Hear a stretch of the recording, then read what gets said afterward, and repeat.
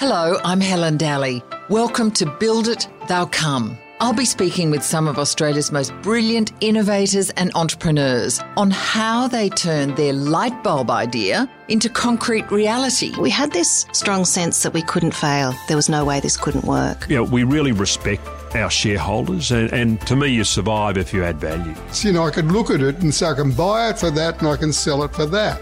And so if you've got that ability to buy and sell and trade, some people have got it, some people will never get it. Some are household names and some you may never have heard of yet. On today's episode, I'm speaking to Alexandra Smart, one half of the dynamic design duo who created top Aussie fashion brand Ginger and Smart. For the Smart sisters, their dream was always a big vision. Yet it was born out of Alexandra's university assignment. In this episode, Alexandra explains how in less than 2 decades they built their dream from scratch into a retail and wholesale empire with 7 standalone and concession stores along Australia's east coast, an online sales channel and global sales through luxury website Farfetch. Fueled by blind faith and perseverance, please enjoy.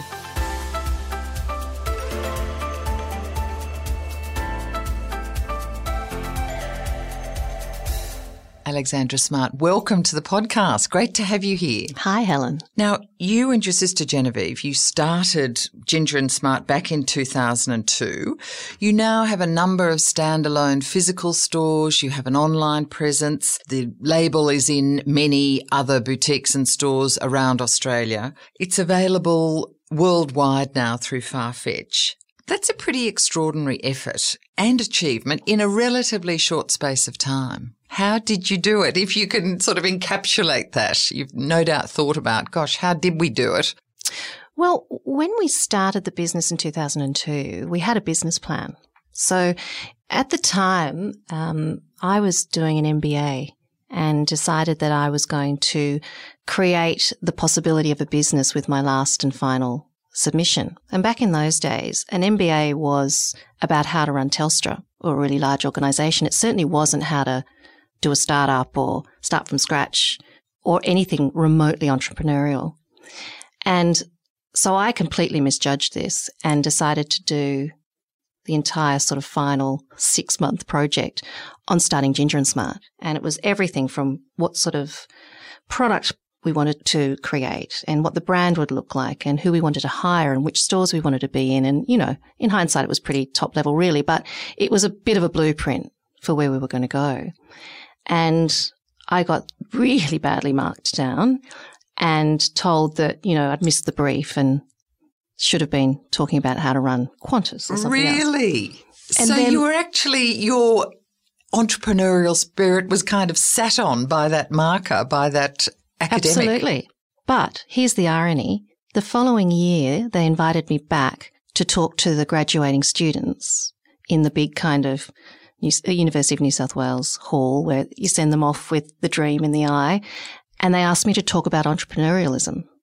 So in 1 year, the thinking had gone from an MBA, Masters of Business is about running a large organisation, to actually the spirit of an MBA is about entrepreneurialism in whatever business that might be. So that was not an irony lost on either me or the audience. Now you can get an MBA in entrepreneurialism. So the world's changed a lot in 17 years or whatever it is now. Take me back to that time because I'm trying to picture you both. I mean, deciding to jump out of your comfort zone. You had you jump off the deep end. We're going to take a chance. You both had good, I imagine, reasonably well-paid jobs. You were in the publishing side of magazines and your sister Genevieve was in the design side of fashion labels. Yet you go and decide to back yourselves. Help me understand that. Well, look, we were both working very, very hard for other people. Jen was working for a really successful Australian designer at the time, And I was working in actually online content publishing at the time as well.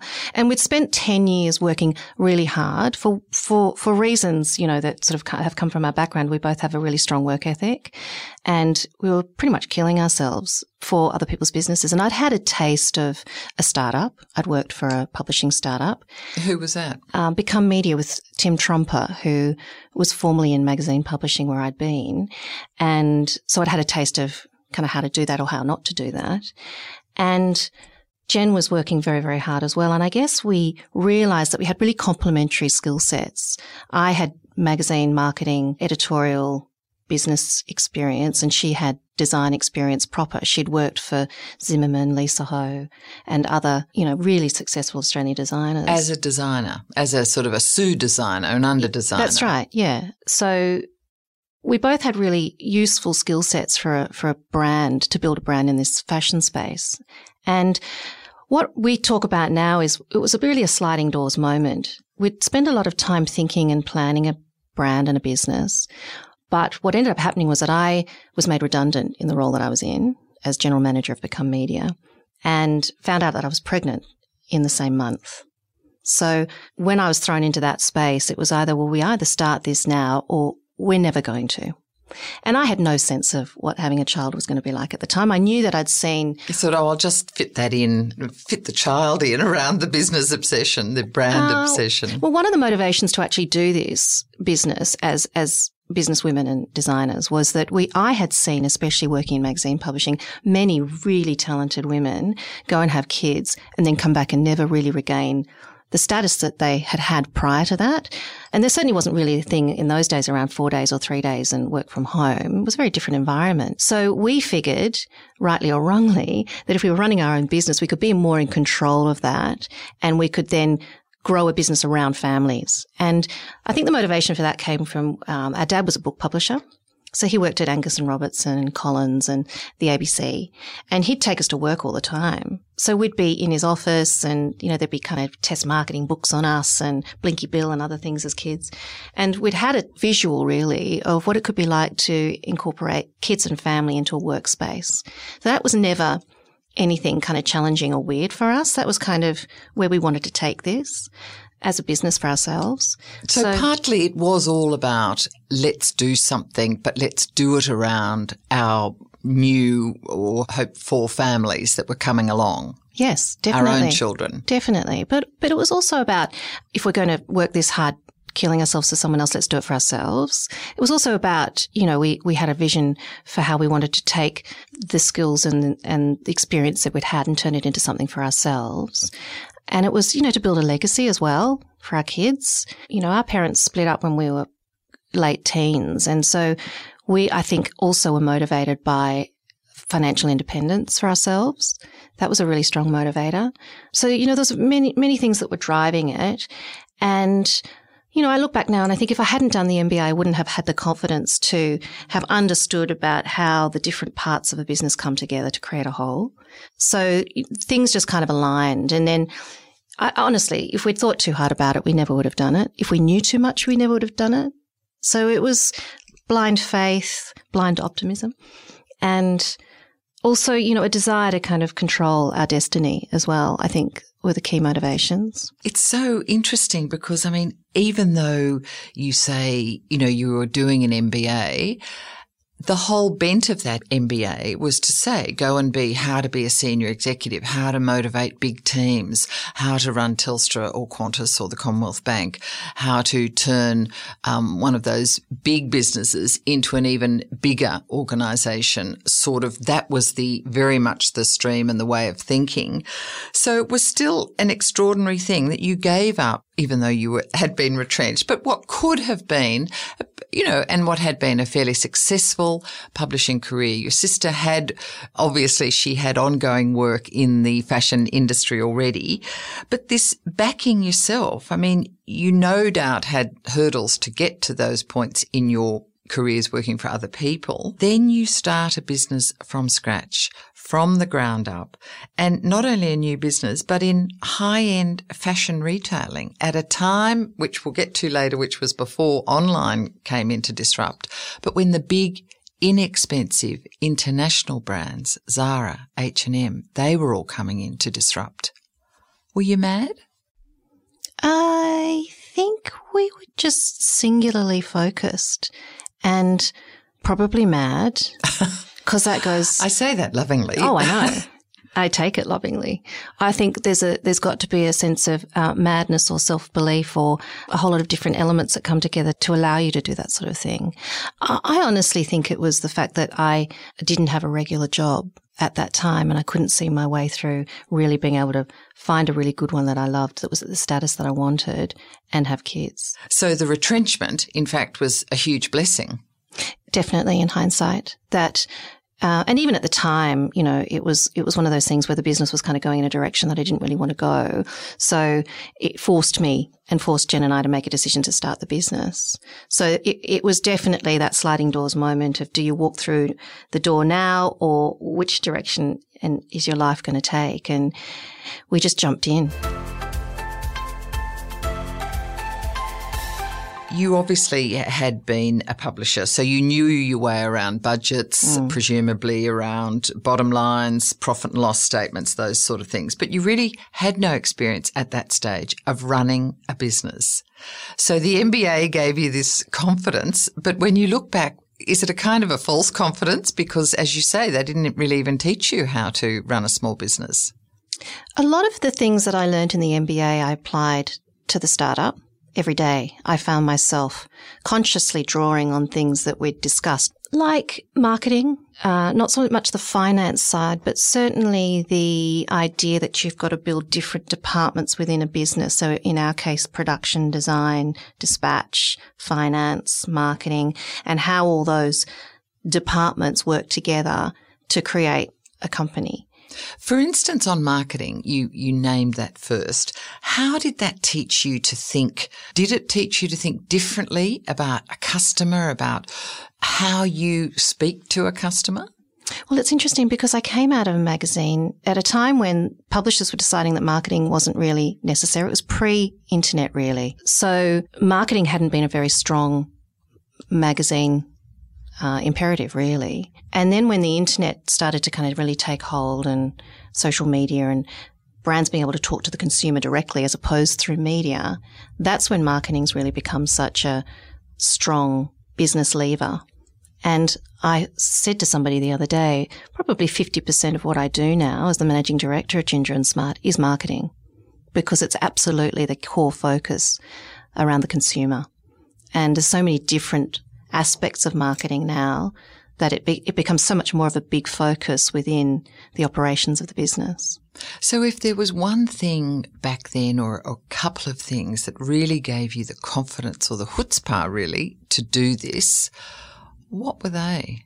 I think that I had confidence in having worked for a startup before, that I sort of had a sense of what not to do, which told me what to do. I learned a lot through that process of where to spend money, how to put a team together, how to talk to a customer when they don't know who you are, how to create a product when no one in the market's even known about it before, how to test market. That was pretty invaluable. It was an invaluable 2 years to understand how then to apply that to a fashion brand. I think also we had confidence in Genevieve's design ability and the time that she'd spent honing her skills with other brands.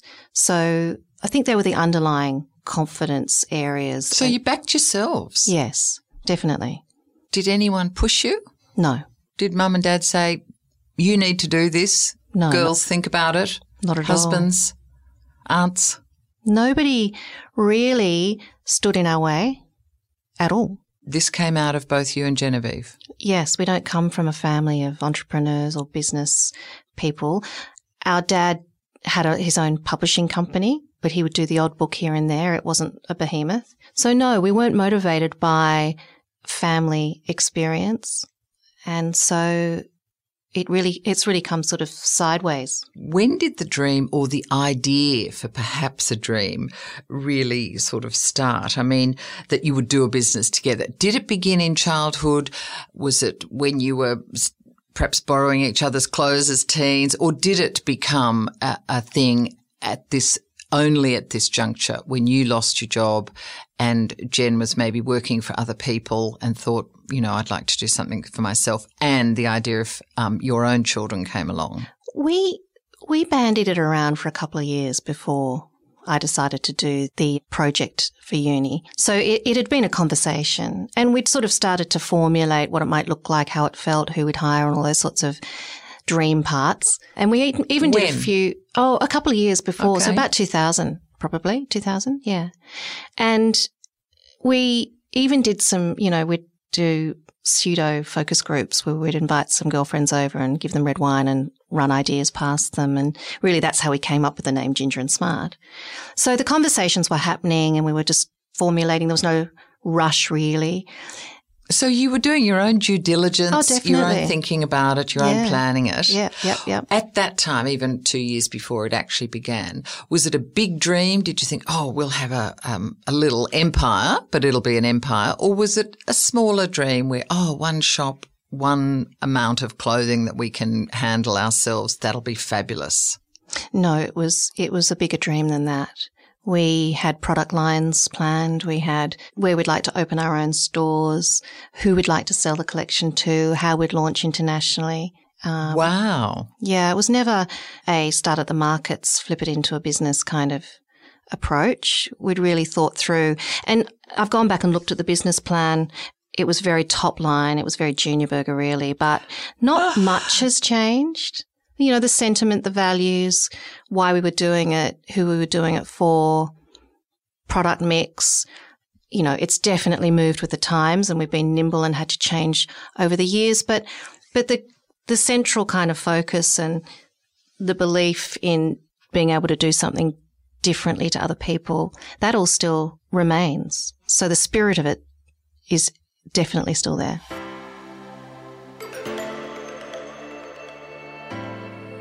What was your childhood like? You've told us a bit about your dad, that he had a small publishing business and that they split at presumably a difficult time in girls' lives, anyone's lives. What was your childhood like? What do you remember? I mean, were you the daydreamer? Were you very studious? Did you love school? We had a lovely childhood, really, when we were younger. We lived in England with our mum and dad, Genevieve and I, with our mum and dad until I was about 8, and then we came back to Australia, and our parents had another baby, Eloise, who's our younger sister, when I was about 13 and Jen was about 11. And, we had a very creative childhood. Both our parents are very creative. Mum was very creative. And, she was all about seeing beauty in nature and reading books, and Dad obviously was as a publisher, loved reading, still does. So we come from a family of publishers who love the spoken word and the written word and art. And, Mum was, the first vintage shopper that we knew. She would buy lots of, secondhand clothes, now vintage, and put interesting looks together. And so, a lot of that creativity. So she was stylish and could style things. Yeah. Do you think you got an eye for that? I think we definitely got an eye, both of us, from that, yeah. And a love of fabric and texture, and she had a big silk shirt collection, and it wasn't fancy. We were not fancy street at all, but it was creative, and Jen was the dreamer really and the creative, and she'd cut things up and put things back together, and I was more bookish. I loved reading. And so, we went to school and both enjoyed school. And were you good at school? Yeah, we were both relatively good at school. And what was interesting about that is that back in those days, we were at a private Catholic girls' school, and you were either good at maths or you were good at art. And so both Jen and I wanted to do 3-unit maths and 3-unit art at the time, but they scheduled them at the same time on the timetable, so you actually couldn't. And so both of us, funnily enough, independently started to try and do both and couldn't. You can't keep that up. So we both ended up doing art. But the relevance to the business now is that we're both creative and we're both business focused in what we do every day. So Jen's as interested in the figures, what's happening with costs as you? Definitely. Oh, yeah, definitely. So her role as creative director is as much refining, how much fabric we're using and how much are we buying it for, the production process. There's a lot of numbers, and we call it the maths and the magic in that creative process. In fact, you get that wrong, you don't have a business. So it starts from that thinking around how to create beautiful product, but make it profitable. And then, I obviously am more involved in the finance and retail side of things, but I'm also very involved in the creative process too. And we creative direct, shoots together and, work on all of those sorts of creative processes together, but also the back end business of fashion, which is just as important. And so even now we're both using both sides of our brains, which is what keeps it interesting for us.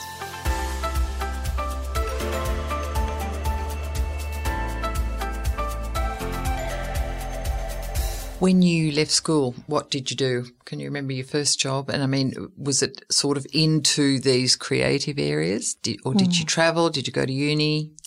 When I left school, I didn't get the marks I wanted to do journalism. So I did a year of arts at Sydney Uni, where I majored in photography.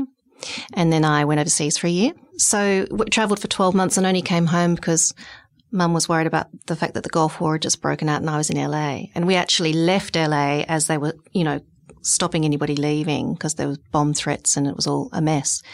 And then I came back and got into journalism at UTS and finished that as the editor of the university newspaper and started my career straight away actually at Studio Magazines as a copywriter, and quite quickly was asked to be the editor of Oyster Magazine. The launch of it, which was an amazing opportunity because they wanted to really pick up on The Face magazine, which was really popular at the time in London. So just give us a picture of what Oyster was like for those who don't remember it. Oyster magazine was really a melding of The Face magazine, which was very popular in London at the time, meets Vanity Fair. So it was beautiful photography, interviews, interesting articles, what's going on in Australia. And it was an amazing opportunity to launch a magazine within the independent publishing world. And it was really successful, but nobody got paid, so it was very creative, and it was a great world to be in your early 20s because the best people wanted to work because they wanted tear sheets. And even now, the people that I was working with are still in the industry, which is really lovely, something like 20-something years later. So jump forward to 2002 and these other decisions. You've lost your job, you find out you're pregnant, and you and Jen have been throwing this idea for your own business around for 2 years. You decide to start a quality fashion label, high end. You had a business plan, but did you consult a lawyer? Did you have accountants? Did you have to go begging to the bank manager for money? Did parents kick in anything? Did you have mentors back then? No, to all of the above. I had a laptop that I got and a small redundancy, and we started the business from home and we cash flowed the whole thing ourselves. So you and Jen, was she married? Was there a partner involved that kicked in some money too, or you were doing this by yourselves? Yes, no, there was no kick in from anybody. So can you remember what you actually started with? Like what dollars? About $30,000. Okay. And a $7,000 laptop, which was probably worth about $1,000. And so what we had to do because of that was to create a sample range and go to market, which is what we did. So we literally created a fragrant candle collection, which at the time, candles are everywhere now, but at the time, no one was doing anything like that. And what does a fragrant candle collection mean? A scented candle collection. And they weren't just scented candles. They were wrapped with feathers and different colours. And so they're really different to what was in the market. And we'd identified the stores that we wanted to sell in. And the plan was to launch a small accessory/lifestyle range, which ended up being candles, a scarf and hat collection, tiny, and then take it to the stores that we wanted to appear in, which were the top end, beautiful lifestyle stores at the time, which no longer exist.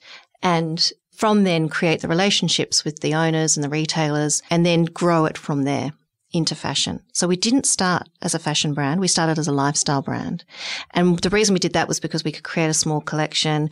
We were able to kind of literally put it into a suitcase and walk into a store and show them. And then if they picked it up, they'd fax us an order. And then we literally had to kind of get paid to pay for the next production run. And it was tiny. I think our first run was $1,000. So it was really minuscule, but we had to do it that way. We had no other choice. We didn't know how to do it any other way. No one was going to give us any money. And so... So you didn't want to go to banks, or banks wouldn't touch you? Banks wouldn't touch us. And we didn't have anything to offer, as in, houses or collateral or backing. So we cash flowed the business ourselves just by selling and being quite strict with our terms and then growing it slowly. We went to a few trade fairs when we started off and wrote orders and were just able to produce that stock to deliver. And so, it was really small, and it basically ended up taking over my house because it was just boxes in every room. I was packing the boxes. We did a massage oil. I was pouring the oil. I was wrapping the candles. So it was all very, very hands-on.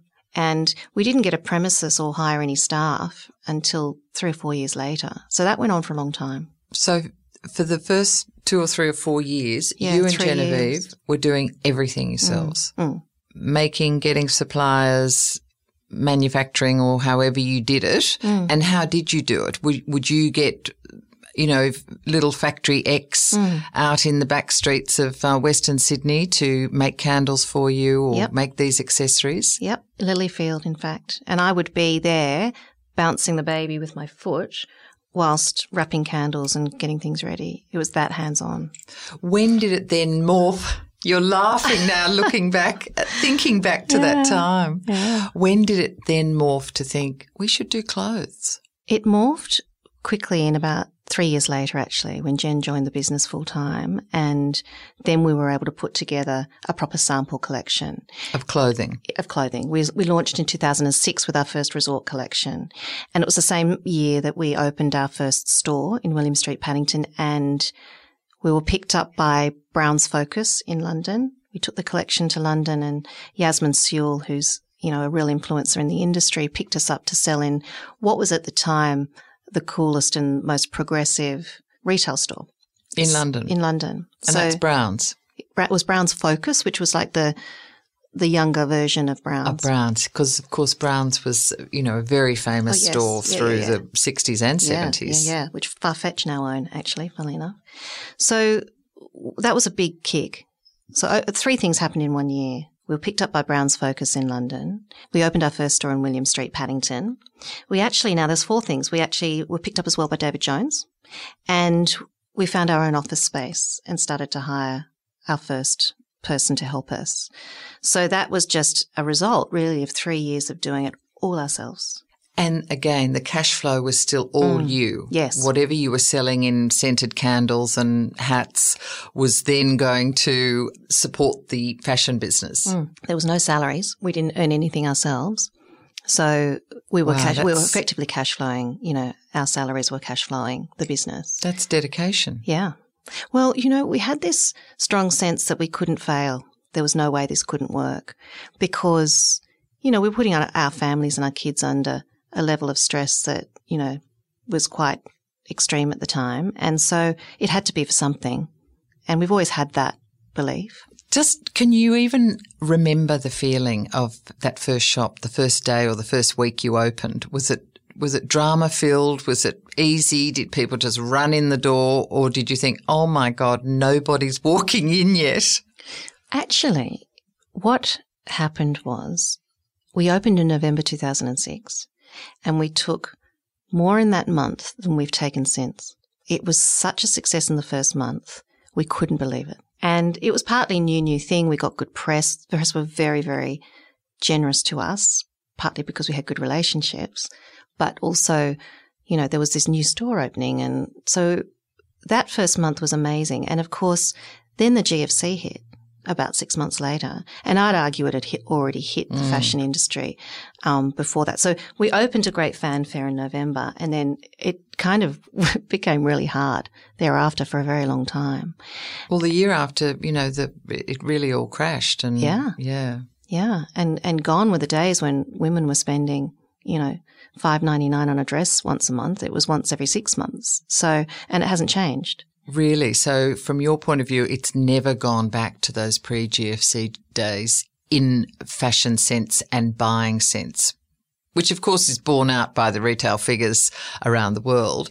But is that your lived experience? I think on the one hand, pleased we didn't open much earlier than that, because we might have had a time when things were really quite easy, whereas we opened into a time when things were hard. So that was really good training. We had to really learn how to become, good designers, good retailers and good business people in a really relatively short period of time, because we'd pretty much had no experience prior to that as retailers. Baptism of fire. Yeah. And I think the reason that we're still here is because we became very nimble. What I mean by that is that we opened a store on Elizabeth Street. When it started to come off, we moved. We tried to open stores in areas where we knew our customer was, but if they weren't, we moved. We didn't open, 18 stores in 3 years. We took it quite slowly. We had to. And so through that process, we became better at finessing what's required as a retailer and understanding who the market is and where we should sit. And at the same time, finessing the design process and the business processes. So when we actually went to London, after we got picked up by Browns Focus, we opened about 30 stores in Europe quite quickly through agents. But as soon as the GFC hit, no one was paying the little Australian designer, So we got out really, really fast, and we were very lucky. We got out, I think we lost about $5,000. Many other people lost a lot more. So we made the decision then to come back to Australia and just build the brand here and then find the right time to go back internationally, which is sort of coming up now. So in that period or in any of the period since then, have you ever come close to throwing it in or come close to going broke? We have really built the business to a point where without backing, we were never going to push it forward, which is why we brought backers on in the last 3 or 4 months. There's only so far that you can grow a business without capital and without very free-flowing cash flow to open new stores because of the restrictions around landlords and, bank guarantees and the costs that go into opening new stores or changing your technology or growing overseas.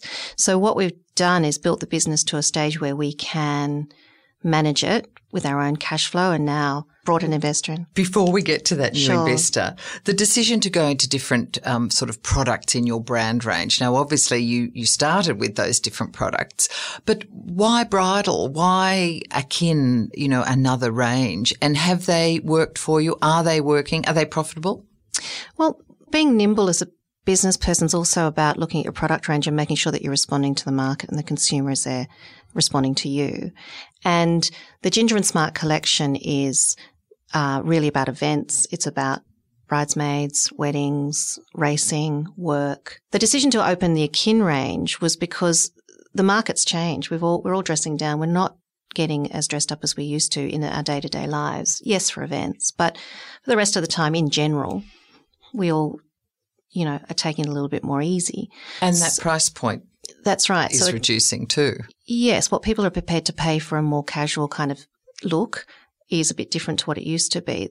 People are prepared to spend for an event, but in our day-to-day, it's a little bit less desirable. So Akin by Ginger and Smart was about the other part of her day, weekends, travel, when we're just not so amped up. But recently, we've just decided to move that product range back into Ginger and Smart because we felt that it was diluting a little bit. I was going to say, does it cannibalise your main brand? It doesn't cannibalise because we're not competing with price point or product or fabrication, but it does dilute the brand somewhat. So now Ginger and Smart is one collection. You come to us for all those parts of your day. And it makes sense. And that idea that you can have a beautiful silk shirt with a, Japanese organic skirt, you can mix the high-low as well. So people are dressing, and we've always spoken about a woman's individuality. There's no trends, there's no rules. We don't define ourselves by trends at all. Our customer finds her way with us in her own way. Part of your whole ethos and vision, which isn't so much about growing the business, but it is part of your journey, has been to be sustainable, to be as environmentally conscious as possible. And I think you've even called the sort of the fast throwaway fashion industry as the second dirtiest global industry after oil. That's a pretty strong damnation of your own industry. Well, it's certainly become a very big topic within the industry, as it should. We've been involved, though, in this space since 2008 when we became ethically accredited by Ethical Clothing Australia. And what does that mean? That means that we made sure that the manufacturers that we were working with were looking after their staff, their employees, air conditioning, pay rates, shifts and timetables were a focus within the business. They had to be accredited themselves, and so did we. And it was a massive process for us and a real shift, in terms of focus for our production. So that was the start of this journey, really. So then we started to look at sustainable sourcing probably about 5 years ago now, well before anyone else did. And that was about looking at fabrics that, reduced the amount of dyes that went into rivers or reduced the amount of trees that were cut down. We have a part of our collection now that uses 100% recycled bottles out of the ocean. In fact, pretty much our entire collection is now sustainable. And that means we're using fabrics that are still beautiful in quality, but that are considered for the environment and the people that work with the fabrics. And then there's also the part around that of buying quality product that's going to be in your wardrobe for 10 years, not 10 minutes. So wardrobing is a really important part of what we do. Invest in quality, invest in longevity, invest in styles that are going to be exciting for you in 10 years' time. Don't just invest for the season. So meaning they shouldn't end up in landfill as much as many of our clothes do. And it's a massive problem for the world, but certainly for the industry. Do you think? It is. And the way you get around that is, traceability. You get around it by buying a blazer or a jacket that you're going to have forever. And then when you're finished with it, you can give it, back to St. Vincent de Paul or someone. We've got a program we're about to start where if one of our VIPs is sort of finished with a piece, they can bring it to us and we'll pass it on to Dress for Success or move it on into the cycle and to a place where it can be valued again. And Dress for Success is a charity that gives it to women who need something great to wear to an interview as they're coming back into the kind of normal life. Yeah. We talk about social responsibility, though, more in our business. There's the ethical part and the sustainable part, and then there's the giving back community part. So we work with Sydney Women's Fund to help disadvantaged women in a variety of ways. We design product that they then sell and take 100% of the proceeds and give it back to refugee women. You've done a lot with Syrian women in Sydney. Yes. So there's a lovely project in Fairfield where Syrian, mostly women who come here with great seamstressing skills can be repatriated into the Australian market. The project that we worked with was the Strong and Kind tote, where we designed the bag, we gave them the materials, they made the bag, and then we sold them and gave them 100% of the proceeds to fund next year's Sewing Circle. And that's giving them the skills then to go out into the marketplace and then be able to feed their families. There are difficulties and challenges, obviously, in trying to make a difference either in your business enterprises or in the community things you do. Do they add to your brand or are they a distraction? Do they take time away? Why do you do it? It is a fine line because anything that we do with consideration and you can't half-arse it. You have to commit to these projects to do them well. But we started the ethical and the sustainable part not really from the point of view of a marketing campaign or a marketing project. It's become such because people now want to know about it and we can turn it into a benefit of our product. But it didn't start from that. And so it has an authenticity in the brand just by virtue of the values that Jen and I wanted to embed into the business. I think one of the key benefits for our customers is that they feel good about investing into clothing that's more higher end of the market because there's another reason to believe in it and buy it. People care about provenance. But there's a lovely trade-off really in terms of the people that we attract to the business to work for us because I interview everybody that joins our business, whether they be retail staff or head office staff. And most of them, I'd say 8 out of 10 of the young, mostly women, will say, I found you because of your either sustainable position or your social responsibility position. So in a sense, it's turned out to be a little bit of a recruitment benefit that you attract a certain tribe of person, you attract a certain type of young woman who wants to build a career with these brand values. Just turning to the future, you've now decided to sell a controlling stake in your baby to Alcyon Retail Group. Essentially, they're a financial group. How did it actually feel to sign away a controlling interest in the baby you have nurtured and grown, believing that your vision will be carried on? It wasn't easy. It took a lot of consideration as well.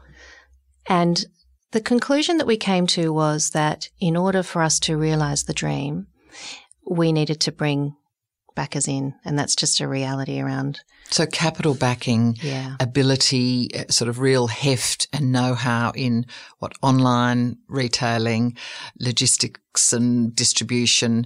That's very hard to get just with the two of you and your smaller organisation. Is that what you're saying? Look, it is. And you need the grunt and the behind-the-scenes areas like production, logistics, online digital. This stuff costs money to do well. And we knew we'd got the business to a point where we couldn't really add too much more value. We had to bring someone in with money and know-how to take us to the next level. And we both got to a point in our careers where we wanted to keep the baby, as you call it, going rather than go off and do something else. We wanted to give it a shot to see if we can take it to the next level. And inspired by brands like Zimmerman and Scanlon and Theodore, who before us have been able to do this. So we're very motivated to take it to the next level in a very serious way. So we needed to find really serious people to help us do that. Some of them were at Babcock & Brown before the GFC and that didn't end well, but they're now, essentially they are very good at finance and structured sort of deals. They have bought a number of Australian retailers. Some of them were struggling. Noni B, Surf Stitch, Katie's, Rivers, Easy Buy. Nothing like Ginger and Smart. They're nothing like your brand. How confident are you that you will be able to keep going as you and Genevieve saw the vision? Confident, because the reason that they invested in our business is that they needed to, if you like, spread the portfolio. And they saw value in what we do from a quality and design and sustainability position, which wasn't necessarily embedded in some of the other businesses that they had. So we give the suite, if you like, a different value equation, and their vision is to round out, the portfolio themselves. So this was a way for them to bring in a different sort of brand product mix. We have a set of skills that they don't have. They have a set of skills we don't have. So together we're finding ways to synergize across that. And, we're only actually about 2 months in, so it's early days. But already there are benefits they've brought to us and vice versa. If you look back now on what you know now, would you do it again? Could you do it again in the same way? If I look back now, I would definitely do it again. I feel so lucky every day to be doing the things that I love and I'm passionate about, whether that be fashion or photography or brand or business or consumer products. It sort of morphs into all the things that I love into one brand that I get to be an extended expression of Genevieve and I. But if I look back and did it again, I would have a bit more fun, I think, and I'd get a bit more support around children. How? Yeah. Yeah, and around family. And fun how? Well, it's a serious thing to do. Yeah. Very serious. So you didn't have enough glasses of champagne or? Oh, no, we had glasses of champagne. But it's more about stopping and smelling the roses as you go. Like Jen and I aren't very good at that, actually stopping going, wow, we just did this, or wow, we achieved that. So it's funny sitting here today reminiscing a little around the journey and going, wow, we did that. Sometimes I talk about it and I think it's someone else's journey. So reflection's great, but being in the moment and realizing kind of what you've achieved, I think is really important. So if I was saying that to my younger self, I'd say have a bit more fun and get more support. And I'd say that to any woman starting a business. It's all about the people around you and the tribe that helps. Alexandra Smart, it's been a great pleasure to have you on the podcast. Thank you so much for joining us. Thank you, Helen. I hope you enjoyed Build It, They'll Come. Let me know via Twitter @Helen_Dally. Better still, let your family, friends and colleagues know. Share it around your networks. And I'd love you to give it a star rating or a review. Be sure to subscribe, as there are plenty of upcoming episodes you don't want to miss, with more amazing innovators and entrepreneurs on how they turned their light bulb idea into an empire.